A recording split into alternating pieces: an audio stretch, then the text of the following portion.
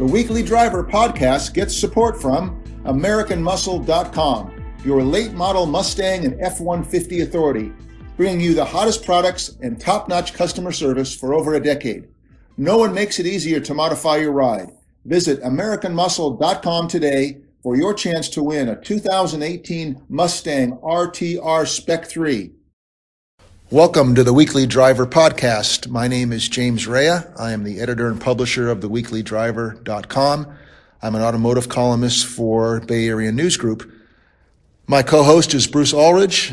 Our guest host today is Carly Starr, the curator of the California Auto Museum in Sacramento. And we've come down to speak with her about all kinds of things at this well-known auto museum in the capital of California. So welcome, Carly. How are you today? Good. Thanks for having me. This was really fun. You're welcome. Bruce, we looked around earlier, so why don't you start with some nice questions and what we saw on the showroom, if you will. Well, we had a quick walkthrough. I could have spent hours in this place because there's a lot of interesting vehicles, and they change all the time. So, you know, every time you come down, it's something different. I was interested. I had several cars I was going to ask Carly about. One of them is a 66 Shelby Cobra 427. Now, it's a pretty rare vehicle. Yeah, this Cobra particularly has its own unique story. So it was actually originally owned by Tony Hogg, who was an editor of Road and Track magazine and was just really well known within the automotive community. So that one was not a racing Cobra, but it was one of the original street Cobras with the aluminum body. It's not a kit car or anything like that. Mm-hmm. So it's a really, really great one for us to have. The family still owns it, and his son actually comes and continues to work on the car to keep it driving and gives it some exercise from time to time. So that's really fun when he starts that car up here at the museum. That thing's loud, I bet, huh? It's very loud. Oh, wow. Yeah, it's nice when we get it out the building. That must be great to hear that old V8 running. How about, I saw a 1910 Peerless Model 27 Touring. What was the significance of that thing? It's a beautiful car. Yeah, absolutely. We have a Peerless, and then it's not right next to it, but we also have a 1911 Pierce Arrow. Mm-hmm. And the two of those were two of the three Ps of these early elegant cars. The third one was Packard. And the Peerless is a really, really nice example of that era. That one had an amazing restoration and went to Pebble Beach Concourse a couple decades ago. And it is owned by a local family who has owned it for decades. So it's just a really nice example of it. And then the Pierce Arrow that we have is actually owned by the same family. And it's only 1 year apart, but it's had pretty much no restoration work done to it. I think it's had a paint job in all these years. So it's a really fun to see the two different cars and these really, really expensive cars. These would have been the ones that chauffeurs would have been driven. Yeah. You wouldn't have driven a car yourself that was that big and that powerful for the time, of course. It's not very powerful now. Peerless. They didn't make a lot of Peerless, did they? No, Peerless was one of the first of those three Ps to die out, unfortunately. One other one, I was really a beautiful car for the 30s. I saw it was a 35 Chrysler Imperial Airflow sedan, and I guess it kind of, as I understand it, set the trend or whatever for more modern vehicles. Yeah, the Airflow is one of the most fascinating cars in the museum, one of my favorites. It's just a really stylish car, but when it came out, it was too forward thinking. So today we look back and we say, wow, it has this amazing technology for the brakes where the engine is located over the front axle, made a more comfortable ride inside, completely steel framing, so it was a much safer car. Mm-hmm. And then it was the first car to be designed in a wind tunnel, so it was extremely aerodynamic. But it was very weird looking at first, and all these things were strange to the buyers. It only lasted for 4 years. We have a 35, which is the second year it was out, so it starts to look a little more normal compared to the 34 models. But it was a complete flop. It scared Chrysler from doing anything revolutionary for a number of years following it.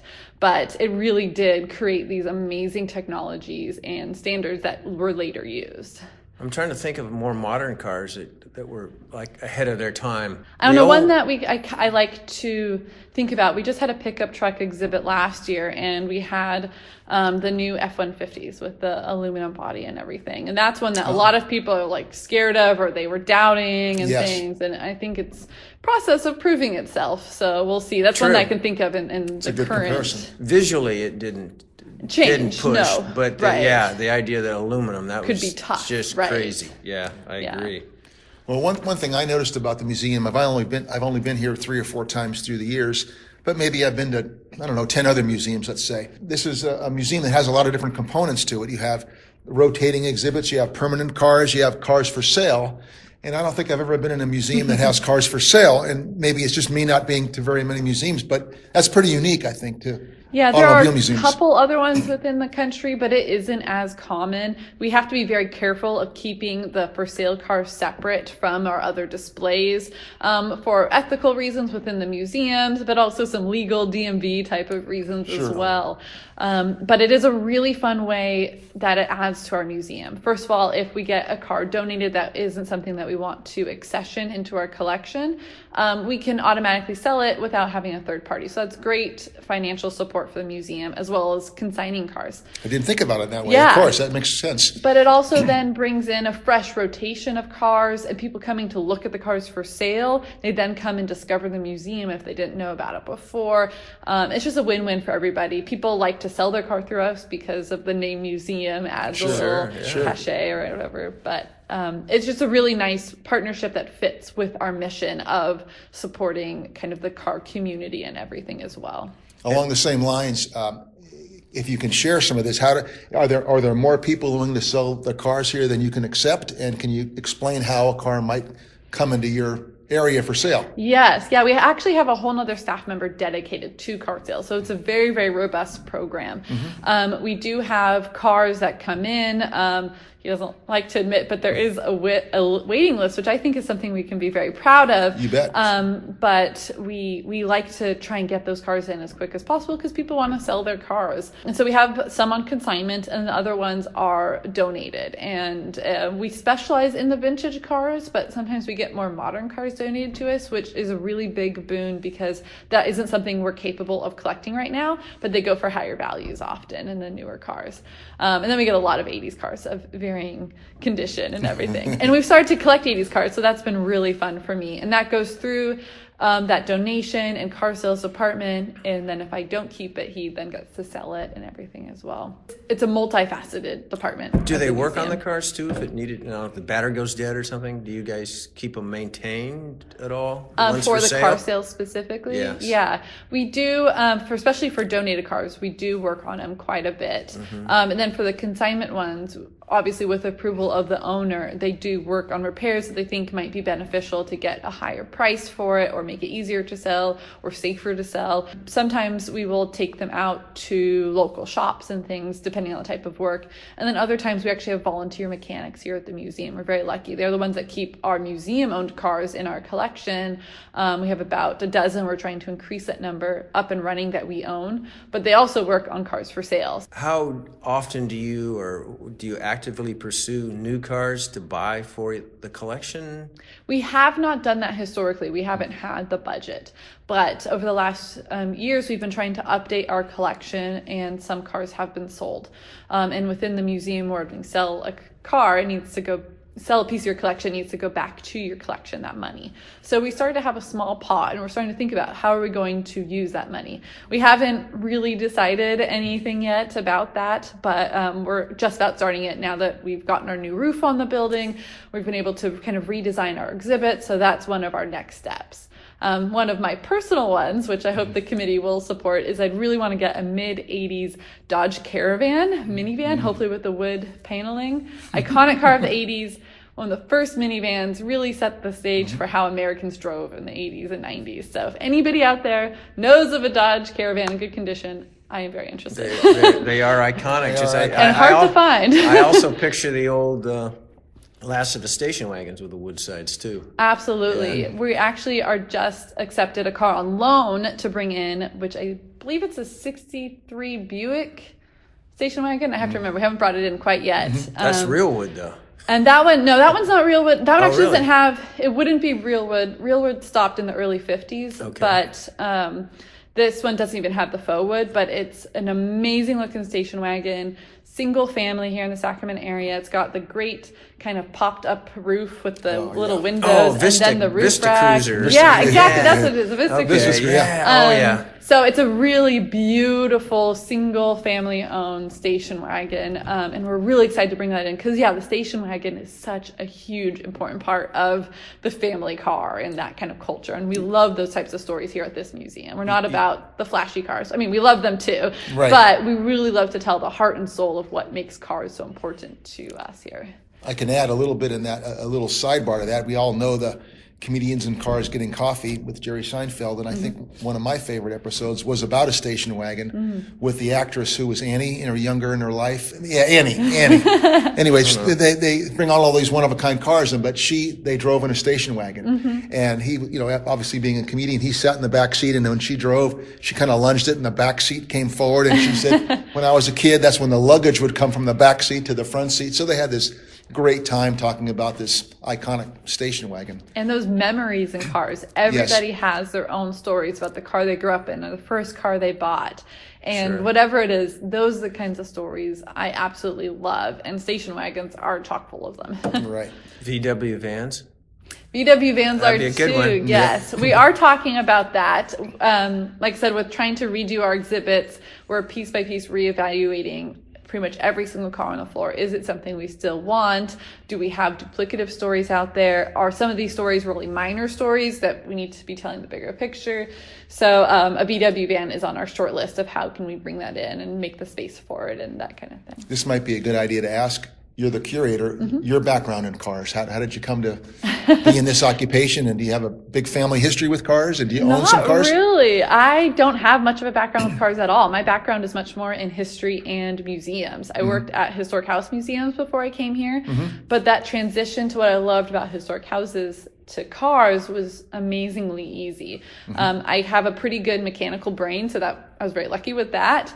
And then the engineering and art combined that happens in the housing, same thing happens in cars and reflection of our daily lives and how our world has changed. When you think about houses, one of my favorite examples is the popularity of air conditioning and how the ranch houses that were always popular in California now are able to be found on the East Coast or other things like that with central heating and air.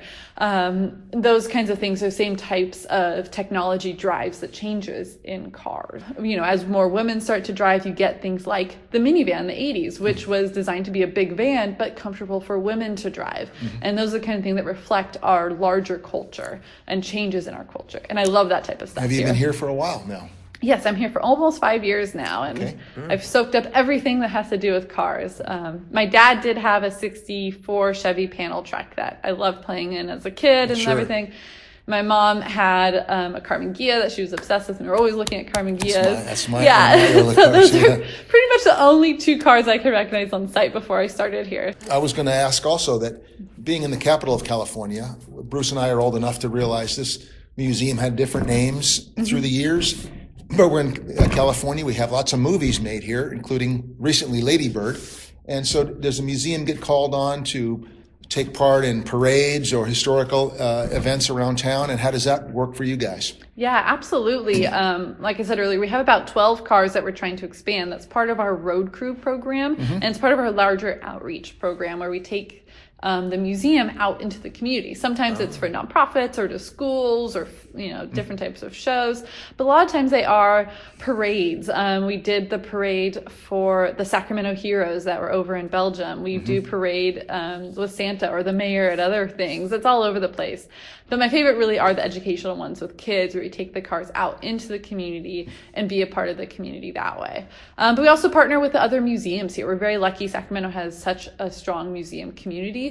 So we've had cars just this last summer over at display at the Railroad Museum, and kind of that transition in the early days of cars, how cars and trains were connected and related to each other, whether by style or technology or use, and then how the car eventually basically replaced the train for passenger use.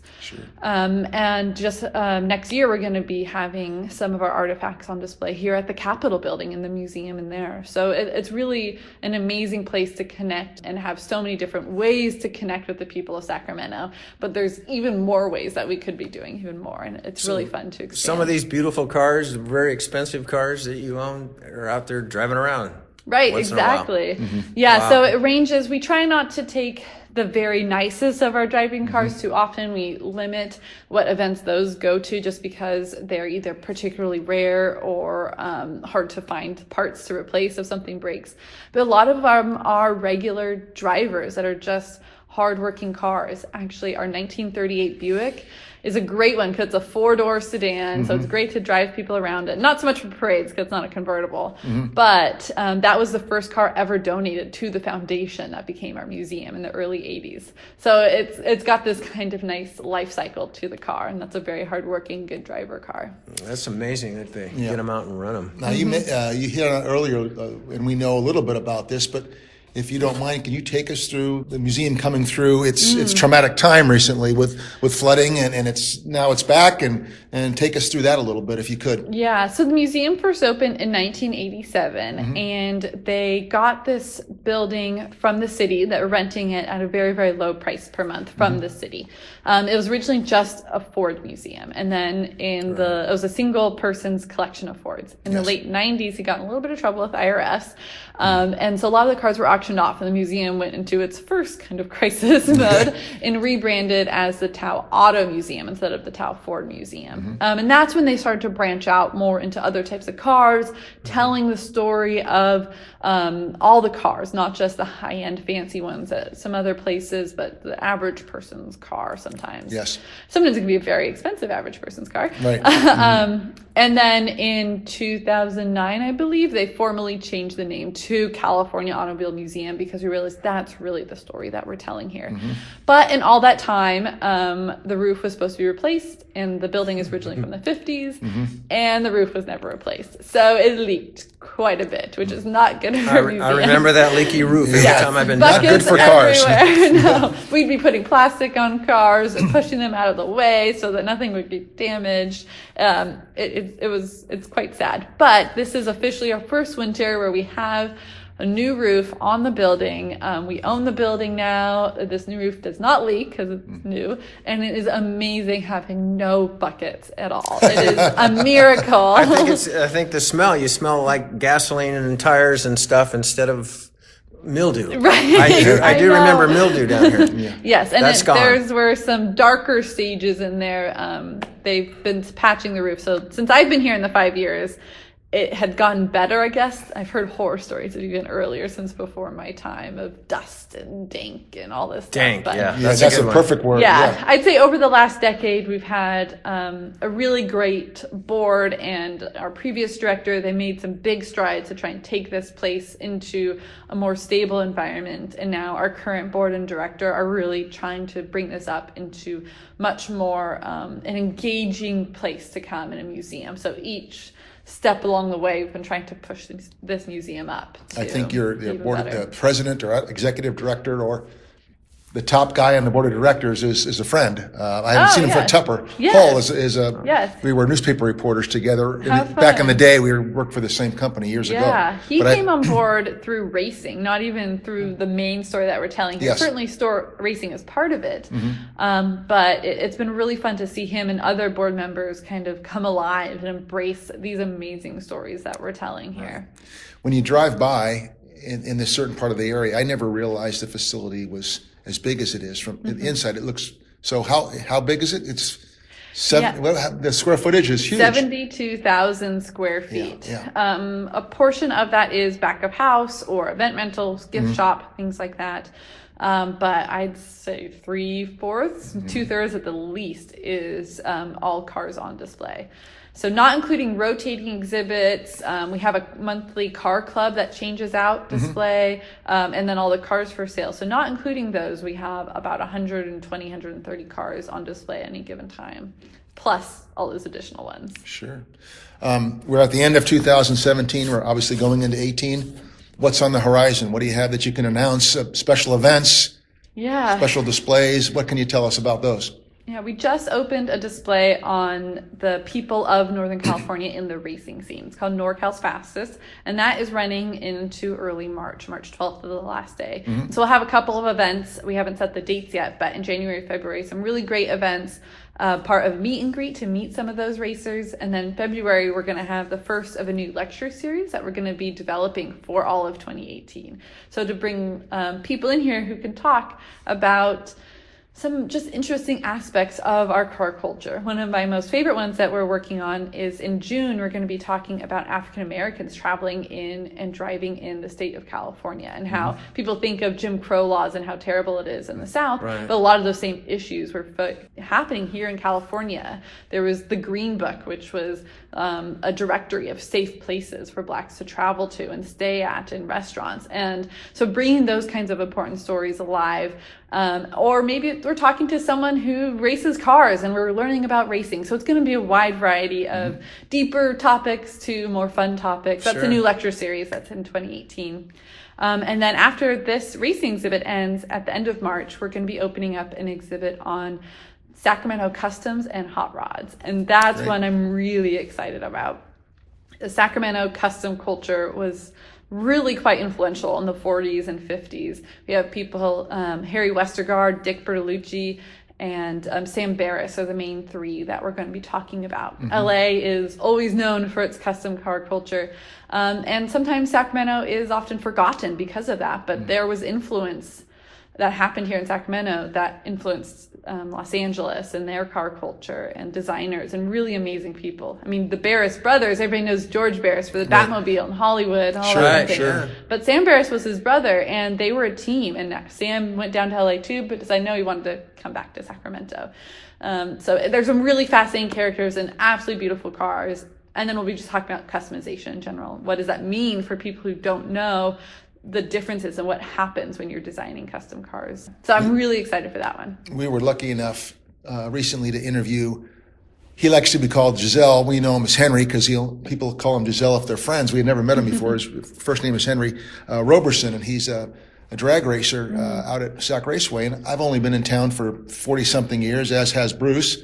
And we didn't know of this guy, but he's as passionate about what he does as anybody else. So I'm sure that there are lots of people around that people should know about.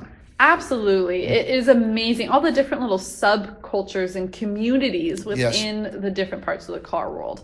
In this racing exhibit, we've talked with people who are in sprint cars and they all know each other. And like, wow, we're featuring a woman who's 23 years old and she won the 2016 championship at Silver Dollar Speedway. Wow. I had never heard of her before this, but I'm not part of that community. Sure. Someone else who was racing sprint cars back in the 70s were like, oh, you have Angelique Bell? That is so great. They knew of her because of that specific smaller culture. And bringing those stories and those people to life, that's just one of many, like drag racing community is another, or the custom car community is another. Bringing those stories to life and the people behind it is what really makes it fun. And hopefully, if you're not a racing person, we can help you understand why racing can be so cool, even if you personally, that's not your thing. And you can still respect it, understand it better by coming here and experiencing it. What are some new car cultures maybe nobody's heard about yet? Like everybody's heard of drag racing, and hot rods. Is there something, I don't know, electric vehicle driver subculture really or something now? Yeah, there's different, compared to what we do here in the museum, like the tuner car culture is pretty new, even though that's been around for a while now. Fast and Furious type. Right, okay, and that's drifting too, and tuner, but different types of things. We had a tuner car show a couple of years ago where it was mostly Fords, a lot of Fords, and we got some Minis and other ones of modern cars that have been tuned, and it's kind of the modern equivalent of hot rodding. But we also are involved with the local EV club. There is a SAC EV club, which is one of the larger ones here. And we've done stuff with the Silicon Valley EV Club as well. It is a very active community, and Sacramento is a place where those things are changing. You have the state capital here, but also Sacramento just got awarded money from Volkswagen. So we want to be part of that and telling them what's the future of cars. Maybe it's in autonomous cars. They're trying to test out autonomous cars here, and so that's the direction we see some more expanding going on, but we've hosted events with different types of clean cars and things like that. So that's really fun. Our new friend that I mentioned, Henry, we were asking if there were any women involved in drag racing, and he gave this wonderful quote, at least I thought it was wonderful, that women are actually very good at it because they're not fearful. And he said maybe there's something inherent about being a woman that allows him to be really good at drag racing. And no fear. Yeah, no fear. And so you mentioned this woman. I don't know the name of the woman. Annette. Angelique Bell. Angelique Bell. Yeah. So are there other prominent women that you're aware of in town that have been at it for a long time? Unfortunately not. Yeah. Racing, it still very much is a male-dominated field, which is sad. Just generally the car field as a whole is. Yes. But it's something that we're actively trying to change. I know Angelique likes to be a role model for young girls, and she's even said that with stuff on the national level, Danica Patrick, you start to see more younger girls coming into it. So hopefully in the future we'll see more women. There are influential women around. We had Lynn St. James here a couple of years ago. That's the name I remember. Right, we had her here for an event. So we really try and kind of push just that the car world is open to everybody. So hopefully we'll see that more as well. We're very fortunate, and at the same time it's a burden that there's so many amazing people here in the Northern California, Central Valley, all over the place. There's amazing talent, amazing skill, amazing stories. So yeah, the more we can bring in, the better. So I don't know if we'll be able to get to everybody, so, but I love it. Sacramento's a destination city for a lot of people. They come and they look at the Capitol, they visit certain places. So, and everybody's got a web presence. So if somebody wants to find out about the museum, where do they go, and what do you suggest? How do they look at the website? Do you have newsletters, and how do we get the word out to help you guys? Yeah, the kind of the biggest, most obvious is our website. We're calautomuseum.org. And so there's lots of things. We put all of our events up on there, information about our exhibits, links to our car sales, event rentals, everything you can imagine. But we also have an option to sign up for our newsletter, so you can get regular newsletters. If you become a member of the museum, you get additional newsletters and some special perks or special events. Then we also, of course, have social media. Facebook and Instagram, our handles are Cal Auto Museum, just like our website. So it's pretty fun. We've really been growing our social media in the past years. I think it's over tripled our Facebook followers since when I first started here. So it's been really fun to kind of bring that as well into the museum. Yeah, this is a little bit off, but it's part of the museum. We noticed the soda fountain kind of area. Is that for rent during parties, or does it work? I mean, it's closed up now, but how does that part of the museum work if it does? Yeah, we do have event rentals here at the museum. We have a special event hall. After hours, they rent and they take over the whole museum at times. And then that front area, we have served ice cream and things like that as part of the events. Although we're thinking about changing up our front entrance, so that may no longer be an event rental space, and it may be a different area. It's all part of, we're trying to update our facility and see what is the way of the future. One other car I wanted to ask about, a 1911 Detroit Electric. Yeah. And, we're talking about newer cars. It says 80 miles to a charge, which is about what the Leaf gets. Right. I Go know. figure. What's old is new again, or is anything new, and all those topics. One of my favorite things in talking about cars is how when the car first came out, it was not really appreciated. They were either rich toys, they were noisy things that farmers hated because they'd scare the animals. Of course, the Model T changed all of that within the teens and the 20s. But these early cars, people were trying to figure out what was actually going to be successful, and they were tinkering. It was like Silicon Valley from the 90s or something, or the 80s even.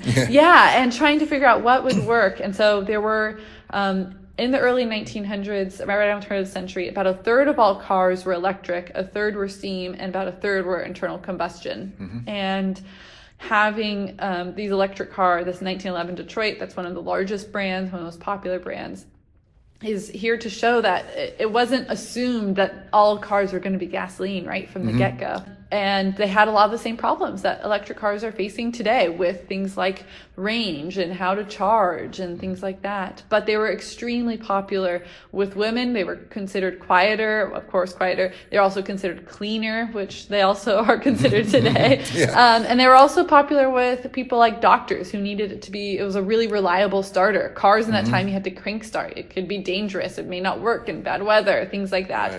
So electric cars were popular for a large chunk chunk of the population.